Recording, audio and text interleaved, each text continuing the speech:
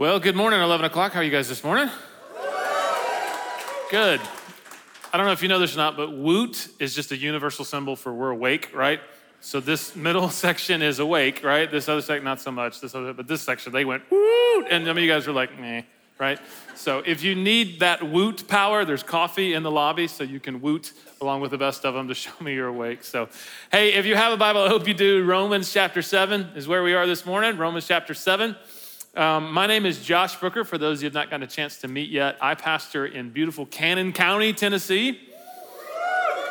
That's a universal symbol for we know where Cannon County, Tennessee is, right?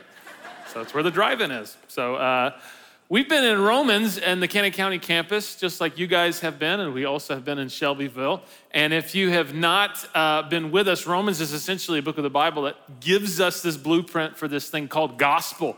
And gospel means good news. And the gospel is good news because it tells us that we can be made right with God because of what Jesus has done on our behalf. And so last week we were in Romans chapter 6, and one of the things that we saw in Romans 6 is that, man, we've been given so much grace from God, but grace from God is not just forgiveness from God, it's empowerment from God and enablement for God for us to live in victory over sin. And we saw last week that if we are in Christ, we are dead to sin, we are alive in God. And Pastor Corey challenged us with this idea of, do we believe that we can permanently be changed and set free? That grace is not a license to sin. Grace is empowerment from God for us to live in victory over sin. This is what we saw last week. In chapter 7, where we're gonna be today, we see that in Christ, we've been set free from the requirements of the law. But the law is still perfect and holy. And if you're kind of like, man, I have no idea what that means, we'll get into this, we'll talk about this. But there's something that we just gotta admit right now, and it's this. I think a lot of us, when we first became a Christian, if you're a Christian, if you're a follower in Jesus, we hoped that there would be like this light switch moment where just like everything in our lives when it came to obedience to God's commands and his laws, it would just get like super, super easy, right? How many of you hoped for that when you came to know Jesus? You were like, man, I just hope that like it just got really, really easy and I didn't have to worry about sin anymore. But how many of you know the exact opposite probably happened? Right? All of a sudden, you knew what you were supposed to be doing, but you were aware that there was something inside of you now that didn't want to do that thing you were supposed to be doing. Is that familiar to anybody in the room? And some of us, we don't like that. And so what happens is we deny the struggle. But what chapter 7 is going to tell us is that even as a believer, we will face a struggle, an inner battle, a war within to obey and serve God, because there actually are two selves that exist in us. Who we really are because we're in Christ, and the remnants of the old sinful self called the flesh. So this is not like top shelf theology, philosophy for all the intellectuals in the room and the seminary students. This is like in the trenches, everyday, Monday morning, practical Christian living. And we gotta take this truth from God's word, and it's gotta make that 18-inch journey from here to here. And when we get it here, it begins to influence how we live. And I've been praying for you all week, and here's what I've been praying, and I genuinely believe God's gonna do that this morning through his word, that this becomes something that changes everything about how you relate to that stubborn flesh. Because here's the deal, man. Some of us, we're just not even fighting anymore. The reason that we're not living in victory over sin is because we've gotten so used to saying yes to the flesh that we don't even know what it's like to say no to ourselves anymore. You've heard it said, God loves you and has a wonderful plan for your life, right? He does. Can I tell you something else? Satan hates you and he has a terrible plan for your life. And you know what it is for a lot of us? He wants to keep you so in bondage to your own struggles and sin that you are not a threat to the kingdom of darkness in the least bit. Why? Because you are so in bondage to your own struggles. And so what we're talking about today matters because I genuinely believe that the greatest war that you will ever fight as a Christian is this war within, is this inward struggle. And what we see is that deliverance in this war, salvation in this war, help in this war does not come from more of you. You are not the solution. You are actually the problem. You need a power outside of yourself, and his name is Jesus. So I'm gonna ask you to pray with me this morning before we dive in here. I'm gonna ask you to close your eyes. I'm gonna ask you to bow your head. I know you think I'm saying this because I'm a pastor, I get paid to say this. I genuinely believe that there is a God, and the Bible says it's a God who sees, it's a God that knows, it's a God who communicates with his people, and he communicates with his people through his word. That this word we're reading is alive, it's active, it's sharper than any two-edged sword, and the God who sees, the God who knows sees you. He sees your struggles, he sees your failures, he sees your sin, he sees your discouragement. Some of you feel burnt out, some of you feel tired. It's a God who sees. So God, we need your truth. Your word is a lamp to our feet. It's a light to our path. It is our only hope to find truth in the midst of these struggles, in the midst of these battles, in the midst of this conflict that we wage over our flesh. So in the name of Jesus, I pray that the Spirit of the living God would be here in this room, right here, right now, and speak to every heart. God, we are masters of creating excuses and justifications for our sin. We are experts at it. We've created more excuses for sin than we can shake a stick at. But in the name of Jesus, I pray that your truth and your kindness would lead us to repentance today. That there would be victory in the hearts and lives of the men and women in this room that profess faith in Jesus. I pray for those in the room that do not profess faith in Jesus. I pray something that's said today would create a curiosity and create in them a desire to know Jesus. And I pray that people today would experience the reality of the new birth. They would become born again as a result of your work in this service. We pray for every church in Murfreesboro, Tennessee, God, bigger than us, smaller than us, different from us, different sign in front of the building, who cares? They're preaching the gospel. We pray you would grow them, you'd strengthen them, and you would unite us under one name, the name Jesus. We love you, we praise you. It's in Jesus' name, amen. Romans 7, starting in verse 1. This is God's word.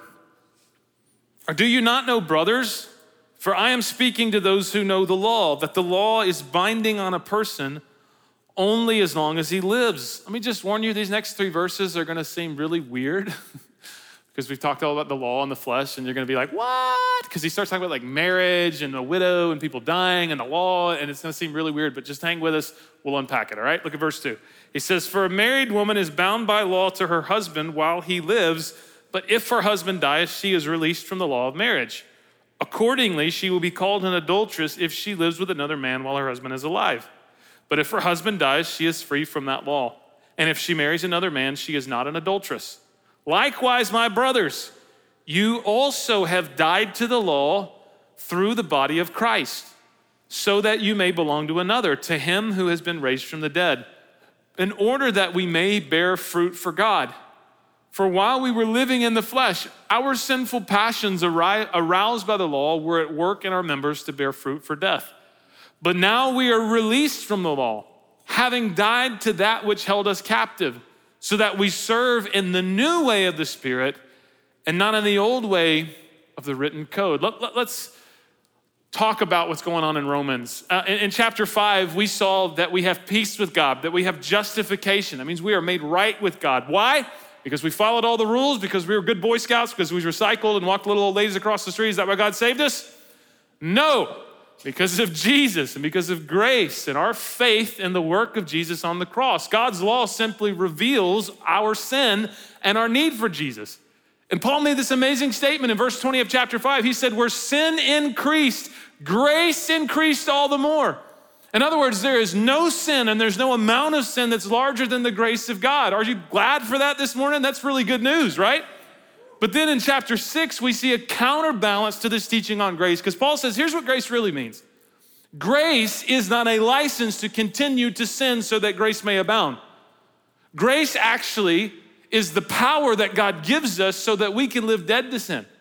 And in chapter 6, what Paul said is that in Christ, we're dead to sin. We're to know our identity, who we really are in Christ. We're to put our sin to death. We're to restore God at the center of our lives. And we're to remember the consequences of sin and the rewards of obedience. He said the wages of sin is actually death.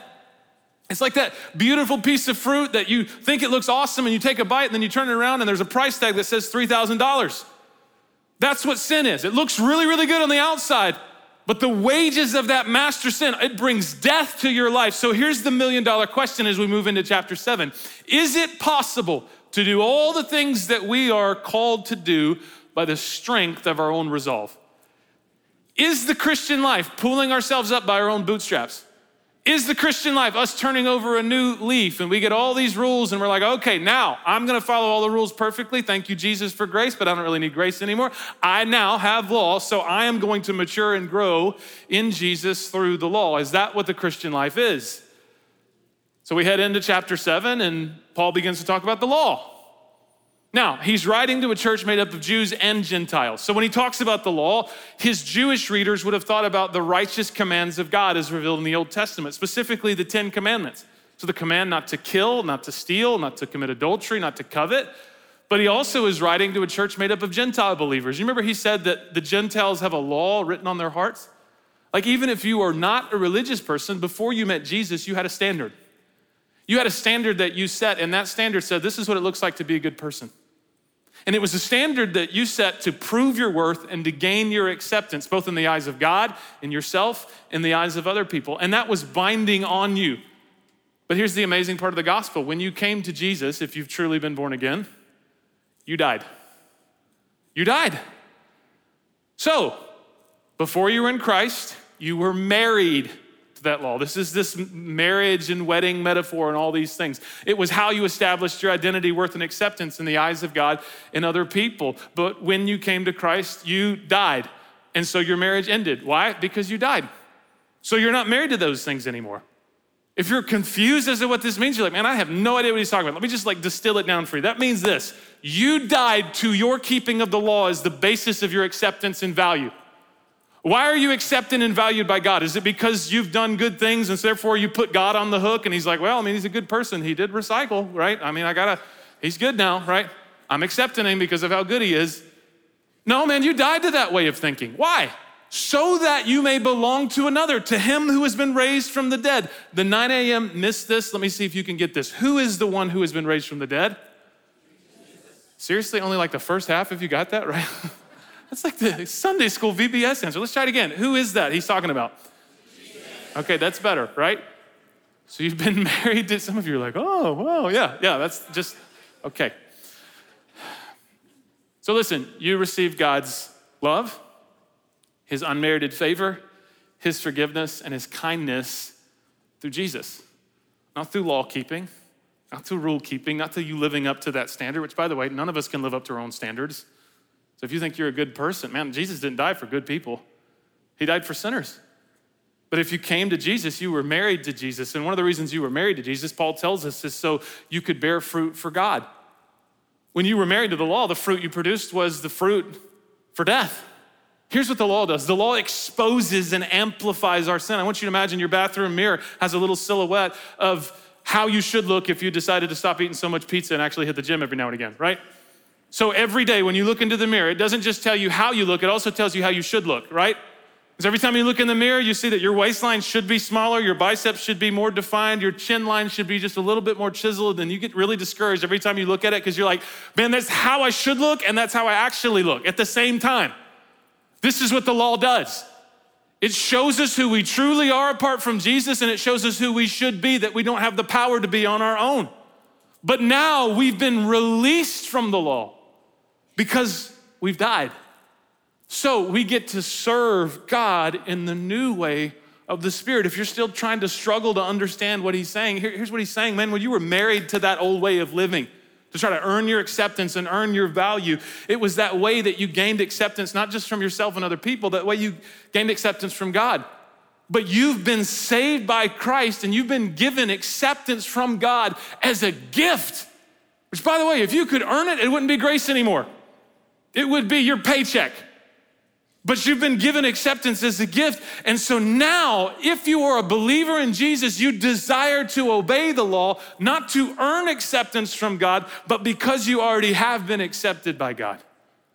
In other words, this amazing gift that the gospel gives us is that now we are no longer motivated by fear, by shame, or by guilt, but now we are motivated by love. If you're a parent, what you don't want from your kids is just begrudging submission, right? You don't want your teenager to be like, okay, fine, I'll follow the rule. It's a dumb rule, I hate it. I won't get my phone taken away, right? No parent is gonna be like, oh, wow, what a joy to be your dad, right?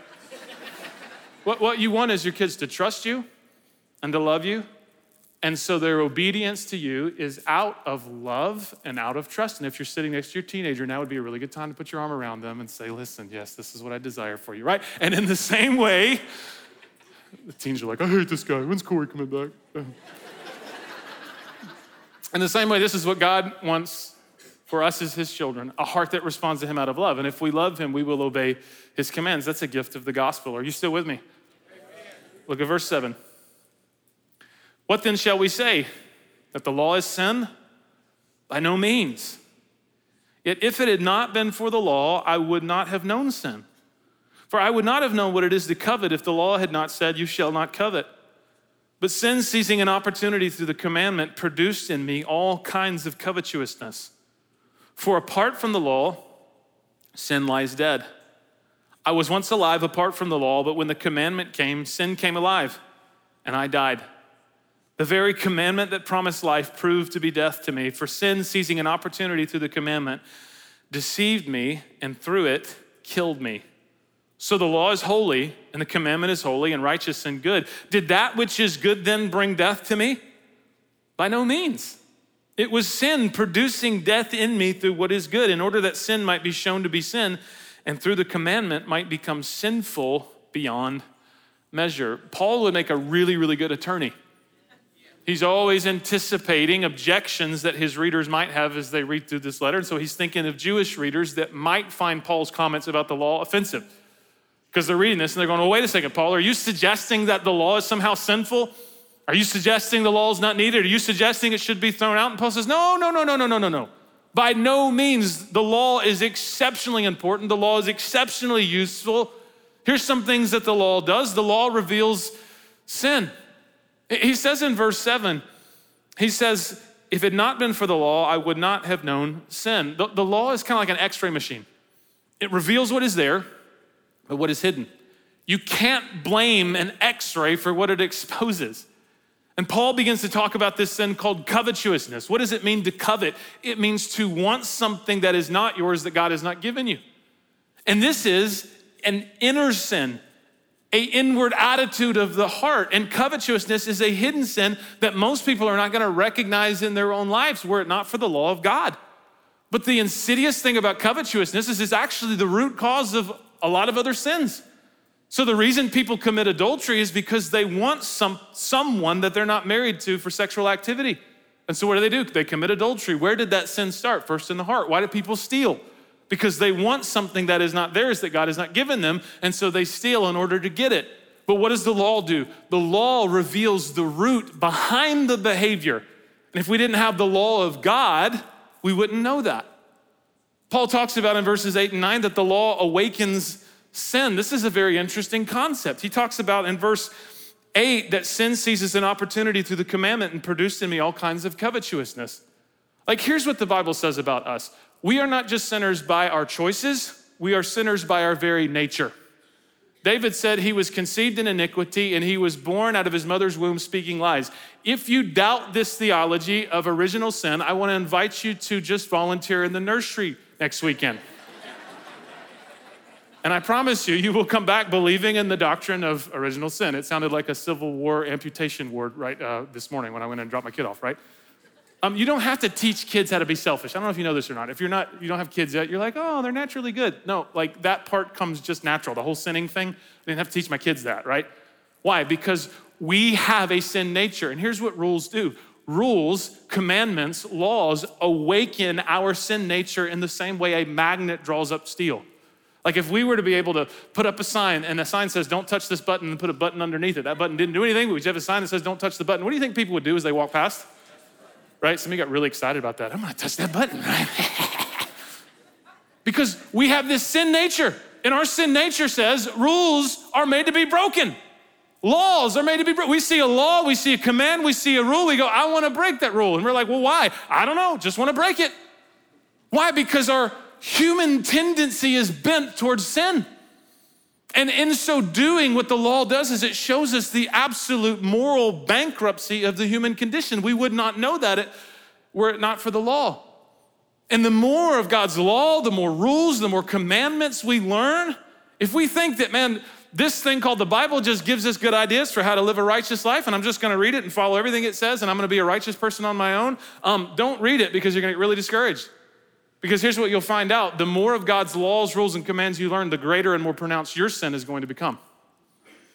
Paul says our sin comes alive when we see the enormity and the darkness of our own sinfulness.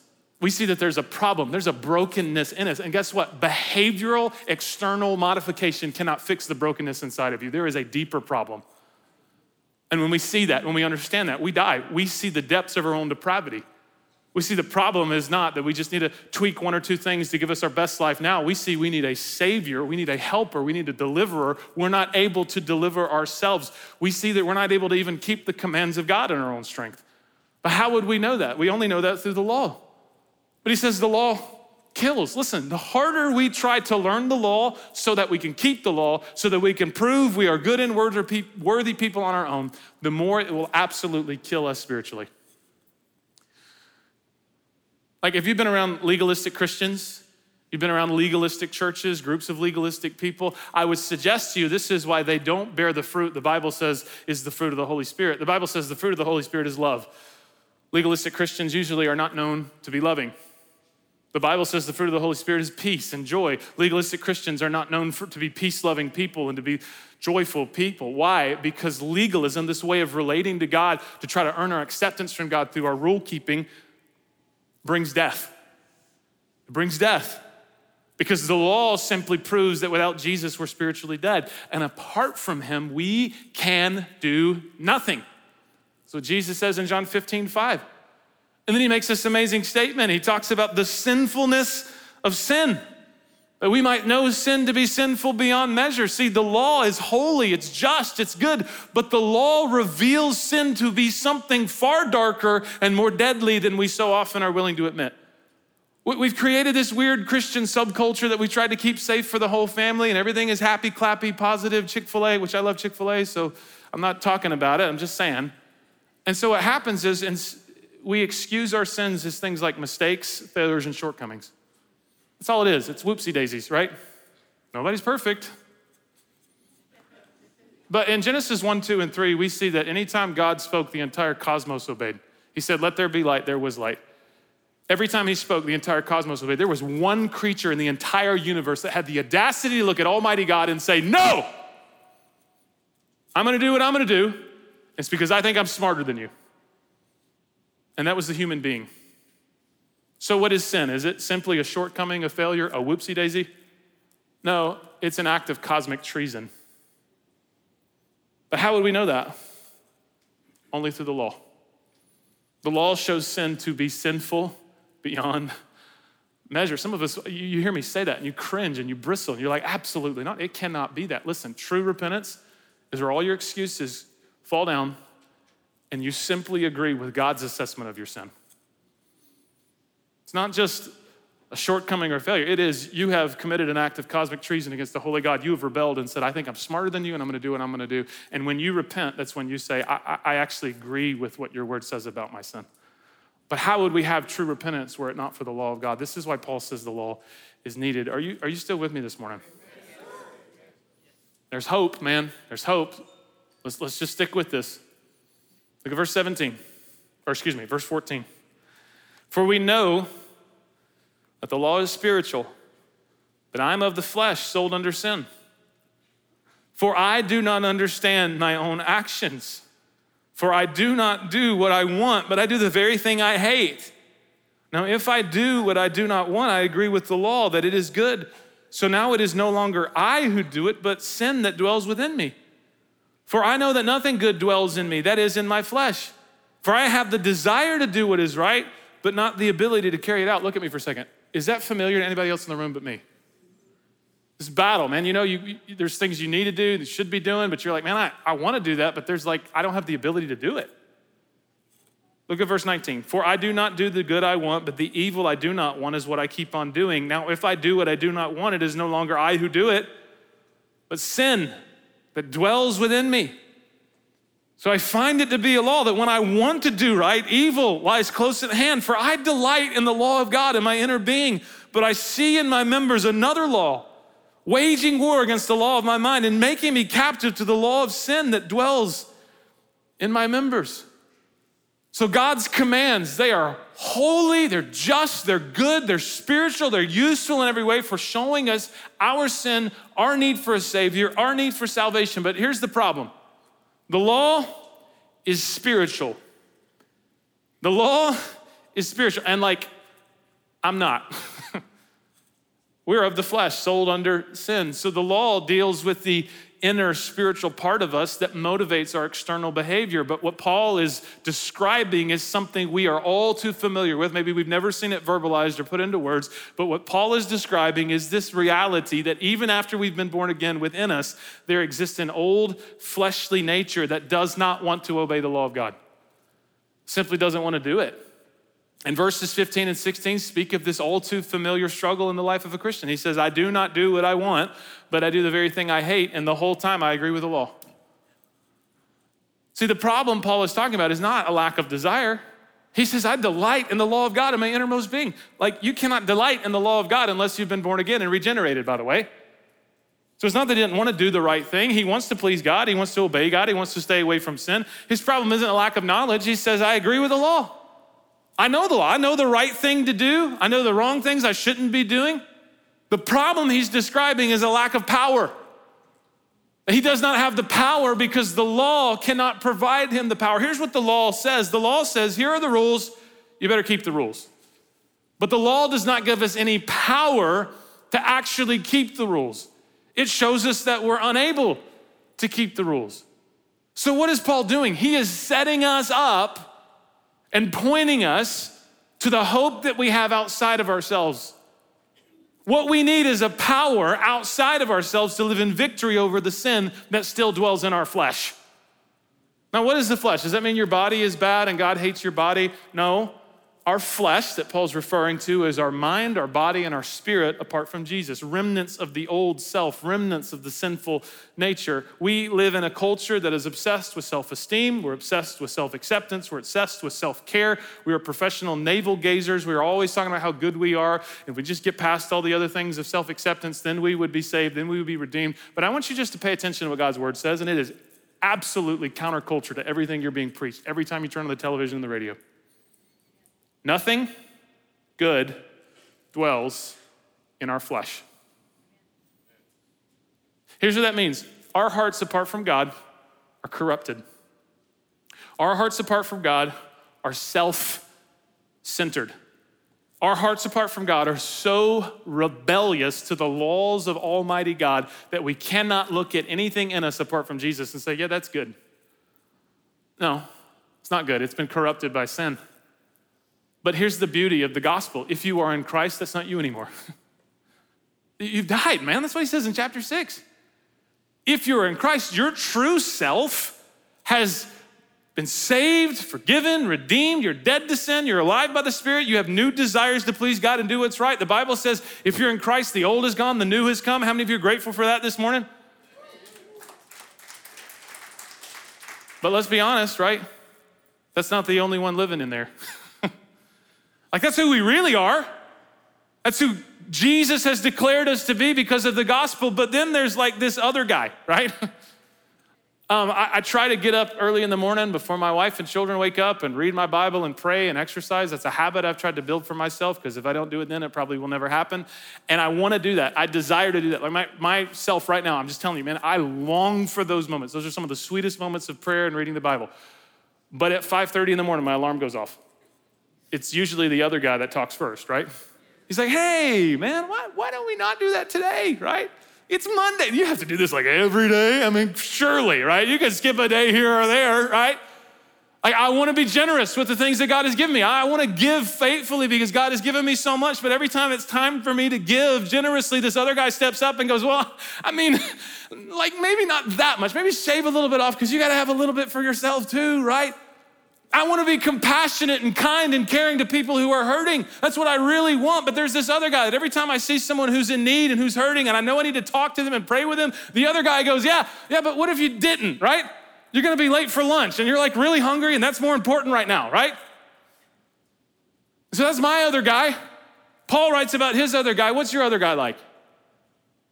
I would suggest to you that your sin nature is a lot like mine, a lot like Paul's. It never wants to do what is right. It only wants to live for self. It always wants the path of least resistance. It always wants the path to the greatest immediate pleasure, no matter what the cost is. The other guy goes so far as to even wage war against the law of our mind and take us prisoners to the law of sin. What is he talking about? Our sinful nature is a master at creating excuses and justifications for sin and selfish behavior. Never underestimate the power of your flesh to create an excuse for your own selfishness. Never underestimate the power of your flesh to create an excuse for your own sin. Why? Because your flesh wages war against the law of our mind and takes us prisoners to the law of sin. This is what Paul is talking about. So even when we have been saved and born again and regenerated and we want to do the right thing and we delight in the law of God in our innermost being, this sin nature is always there. It's always lurking in the background. It's always trying to get its way. It's always vouching for, hey, why don't you feed me? Why don't you listen to me? And these two selves are what we encounter each and every day when we wake up in the morning.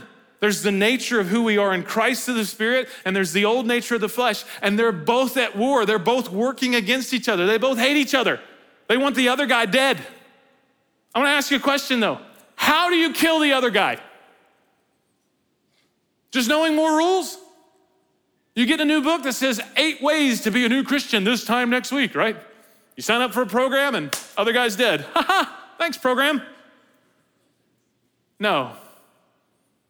Look at verse 24. This is what Paul says. He says, wretched man that I am. Who? Notice he doesn't say what. Doesn't say what rule, what program, what law, what command. No. Who will deliver me from this body of death? Thanks be to God through Jesus Christ our Lord. So then I myself serve the law of God with my mind. With my flesh I serve the law of sin. He uses the word wretched. We don't use that word anymore. It just sounds like a nasty word, doesn't it? Wretched, right? It's just a gross word, right? It implies exhaustion, weariness, failure. See, anytime we try to please God under the principle of the law, it will always lead us 10 times out of 10, 100% of the time to a place of exhaustion and failure. See, legalism, this way that we relate to God, thinking if we keep the rules, we can earn his acceptance and we can be valuable because we've kept the rules, that will always lead us face to face with our own wretchedness. And when we get face to face with our own wretchedness, we have 2 choices. The first choice is we can either deny our wretchedness and become self-righteous, in which case we become a worse monster than we were before, or we can despair and give up following after God. G.K. Chesterton wrote that the Christian life has not been tried and found wanting, it's been tried and found difficult. So what happens is we see the Christian life and we try to relate to Jesus through all these rule keepings and we get exhausted and we go, man, I can't do this. This is hard. I don't know if I can keep it. So we walk away. But here's what Paul is getting us to see. We are wretches. We're wretches in need of deliverance. So he says, who? Who is going to deliver me? What he's saying is this, and he's getting us to see this. We need a Messiah. We need a Savior. We need a deliverer. And so when our perspective finally turns away from our own self-focus and self-obsession against our struggles against sin, and we start looking at us and we start looking at Jesus, that's when we start to see hope and victory and deliverance. But when we live under the law, and we look at self and we look at personal performance, here's what happens, man. We feel great despair when we're blowing it, and we feel great self-righteous pride when we're knocking it out of the park according to our own standards. And both are Christless. But when we turn our eyes away from us and we start looking at Jesus, we start to see hope and deliverance and salvation, and we have something to thank God for. Like worship happens in our lives when we stop just this culture of navel gazing where we just come together and it's all about us. It's all about our brokenness and our struggles, and I'm broken, you're broken. Oh, we're all broken. Okay, cool. What about Jesus, right? What about Jesus? Like, is the life of the Christian all about the Christian, or is it about the Christ? Like, I thought that was the whole gig of like being a Christian. It's about Jesus, right? So when we start looking to Jesus, we understand we've received his love, we've received his unmerited favor, we've received his forgiveness, we've received his kindness, we've received his acceptance, not because of our conformity to the law, because of what he's done. But at the same time, like Paul doesn't deny this struggle. I love how this chapter ends. He says, yeah, I thank God, but I myself serve the law of God with my mind, but with my flesh, I serve the law of sin. Everybody say the struggle is real. Two of you said that because the rest of you are like, that's so cheesy. I'm not saying that, right? Just seeing if you're still awake. Listen, when we acknowledge the struggle, we're saying, yeah, there's a struggle. Yeah, there's a war I need to be fighting, but I now have freedom to bear fruit for God. Why? Because I'm looking to Jesus, and when I look to Jesus and I realize his great love for me in spite of my sinfulness, he loves me not because of my performance, he loves me because he's good, not because I'm awesome. That motivates me to want to obey him out of a heart of love. I need you to know this, you already do, but I'm just gonna tell you, rules and laws can't create love. Rules and laws can't create love. If you're my friend, and you need to know this about me, I absolutely loathe and detest the song Love Shack by the B-52s. I hate it. Worst song in the history of humanity, right? I really believe it's part of the curse of sin. And when Paul writes about the thorn in his flesh, a messenger of Satan sent to torment him, he's talking about that song. That's how much I hate that song, right? If we're riding in your car and that song's on the radio, I'm gonna reach over you, turn off your radio, or if I can't get to the radio, I'm gonna open the car door, roll out the car. That's how much I hate that song. Worst song ever. You could create a rule. You could create a law that says every Tuesday at 3 p.m., Josh Brooker has to listen to the Love Shack by the B-52s. And you could hold a gun to my head and say, if you don't do it, I'm gonna shoot you. And I probably would listen to your stupid little song. But you could never create a rule or a law that says I have to love that song. Man, I'll obey. I'm not gonna like that song though. On the other hand, there is music that I listen to, and I listen to that music and I keep coming back to that music, not because there's a rule or a law that says that I have to keep coming back and listening to that music every single week. I listen to that music because I love that music. So there's no rule or law that says I have to do that. I do that simply because I love to do that. In the same way, the Bible says that we love because he first loved us.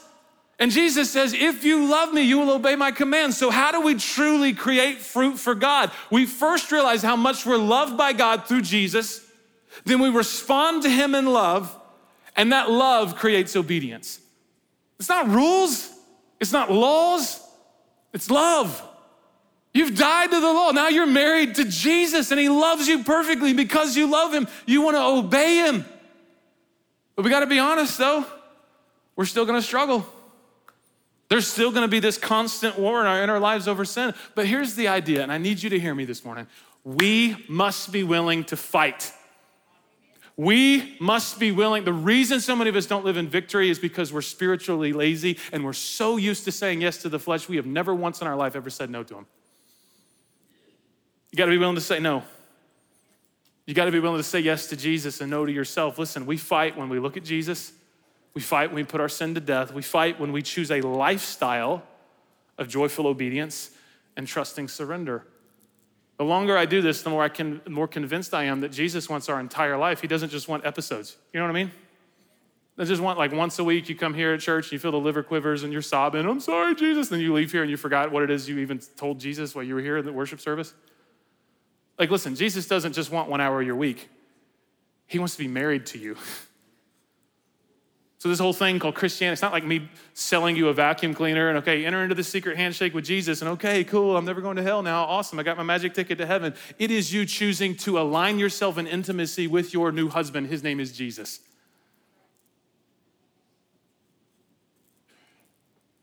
And listen, if you're truly born again, you need to know that you fight from victory, not for it. Here's what I mean by that. If you are in Christ, here's how your story ends. Your story, regardless of how it feels in the moment, regardless of how lonely and overwhelming and discouraged you feel right now in your struggle against sin, your story ends with you beholding him in his glory and you being transformed by that glory into a perfect, sinless, resurrected body. You fight from victory, not for victory. And in the here and now, every day, you are being transformed and remade by the Holy Spirit. But you have a responsibility.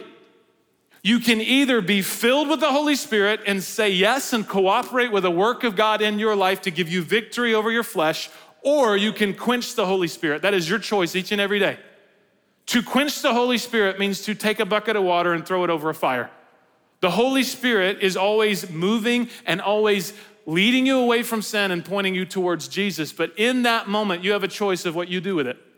You can either say yes to the Holy Spirit and that fire grows, or you can take a bucket of water and you can throw it over the Holy Spirit. In which case, that conviction that the Holy Spirit brings diminishes and gets smaller and smaller and smaller, and the power of your flesh grows and grows and grows and grows and grows. You have a choice. You have a choice. This is the war within.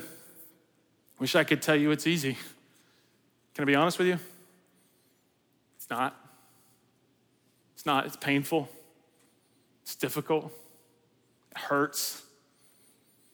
But here's what this passage is telling me. I've died to the law, and now I'm married to Jesus. That means he accepts me and he loves me, not because I have the ability to be a good person on my own. He accepts me. He loves me. I am valuable in his eyes. Why? Because of what he has done in going to the cross for me. This text tells me that the law is good. I don't just throw it out and go, well, I can't keep it, so thank God for grace. Not going to read my Bible anymore. No, the law reveals that without Jesus, I'm spiritually dead. That apart from Jesus, I can do nothing. But if I'm in Jesus, abiding in Jesus, and his love is abiding in me, then I'm going to strive each and every day to live in obedience to him. Why? Because I love him. And I love him and I want to obey him. This text tells us that in our struggle to keep the law, our problem is not lack of knowledge. Our problem is not even a lack of desire to keep it. Our problem is that in and of ourselves, we have no power over the old self. You are not the solution to your problems. The call of the gospel is not, hey, fix yourself, buckaroo. The call of the gospel is lift up your eyes to your hope, your Messiah, your salvation, your deliverer, and his name is Jesus. And we find deliverance in our inner struggle over sin by looking to Jesus. Man, when is it that we stopped focusing on Jesus and just became a society of professional navel gazers, so obsessed with our own brokenness that we've forgotten that we have any hope? That doesn't identify you anymore. Are you serious? Do you realize what Jesus went through for you? We look at him. But at the same time, we acknowledge our struggle. At the same time, we realize we are fighting from a place of victory, not for victory. So in closing this morning, I have 3 questions for you. The first is this: what do you believe is the basis of God's acceptance of you? Is it your performance? You still living according to that old law, the standard you've created for yourself? Or maybe you're looking at the commands of God and you're like, man, I can't do that. God doesn't love me. God doesn't accept me. No, if you are in Christ, you are loved, you're accepted, you're valued, you're cherished. Why? Because of Jesus. Every Christian I've ever met that truly understands this gospel says that they're saved by grace. But something happens. Something gets broken here and gets broken here. We go, God, you saved me through grace, but now that you've saved me, I'm gonna work this thing out by myself. I don't need you anymore because you gave me grace, and that was grace to forgive me my sins. Now, I've got it. Thank you, Jesus. Thank you for the rules. I'm gonna keep all the rules. I'm gonna sign up for the programs. I'm gonna get busy with all the religious activity, and that's gonna make me a really good Christian. I just wanna tell you that's a lie from the pit of hell. When you receive salvation, it was the beginning of a journey with Jesus. And you stay on that journey through staying as close to Jesus as possible. You grow and mature through intimacy with Jesus, through the power of the Holy Spirit. And we look to Jesus and his work in our life for victory in the war within. Is there a struggle? Yeah. Is there a war? Yeah. But who's victorious in that war? Your champion, Jesus. Your Messiah, Jesus. Your Savior, Jesus. Turn your eyes on Jesus. And when you do, the things of this earth go strangely dim. We pray together this morning.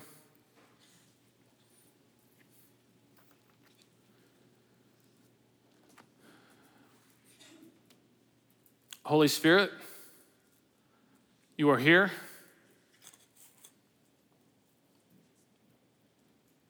You're moving. You're showing up. For some of my brothers and my sisters, it's been a long time since they felt you. It's been a long time since they acknowledged your nearness.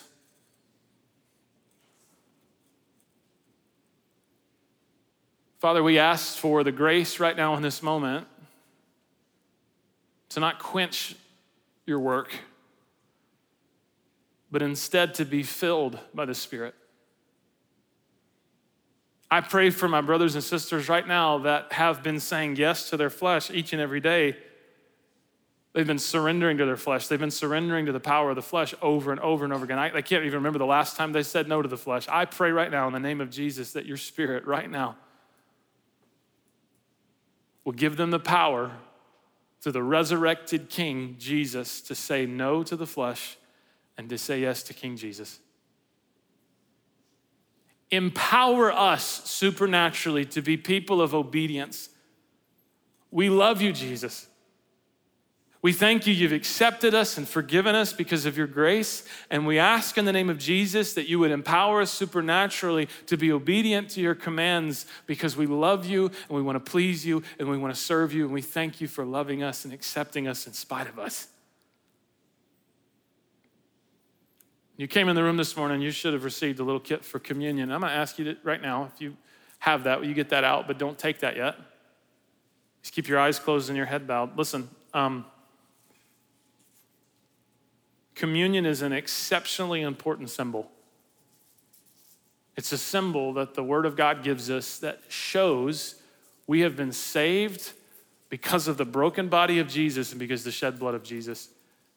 And here's what the Bible says in the book of 1 Corinthians. It says that when we take this, we don't take this in an unworthy manner. That means we don't take it flippantly. We don't take it casually. We don't slam it and try to get out the door to pick up our kids and beat the Baptist to lunch. Because you can't, right? They got out early, right? No, we take it reverentially. We take it worshipfully. We take it reflecting on the truth of God's word. We take it reflecting, listen, on the truth of our own lives.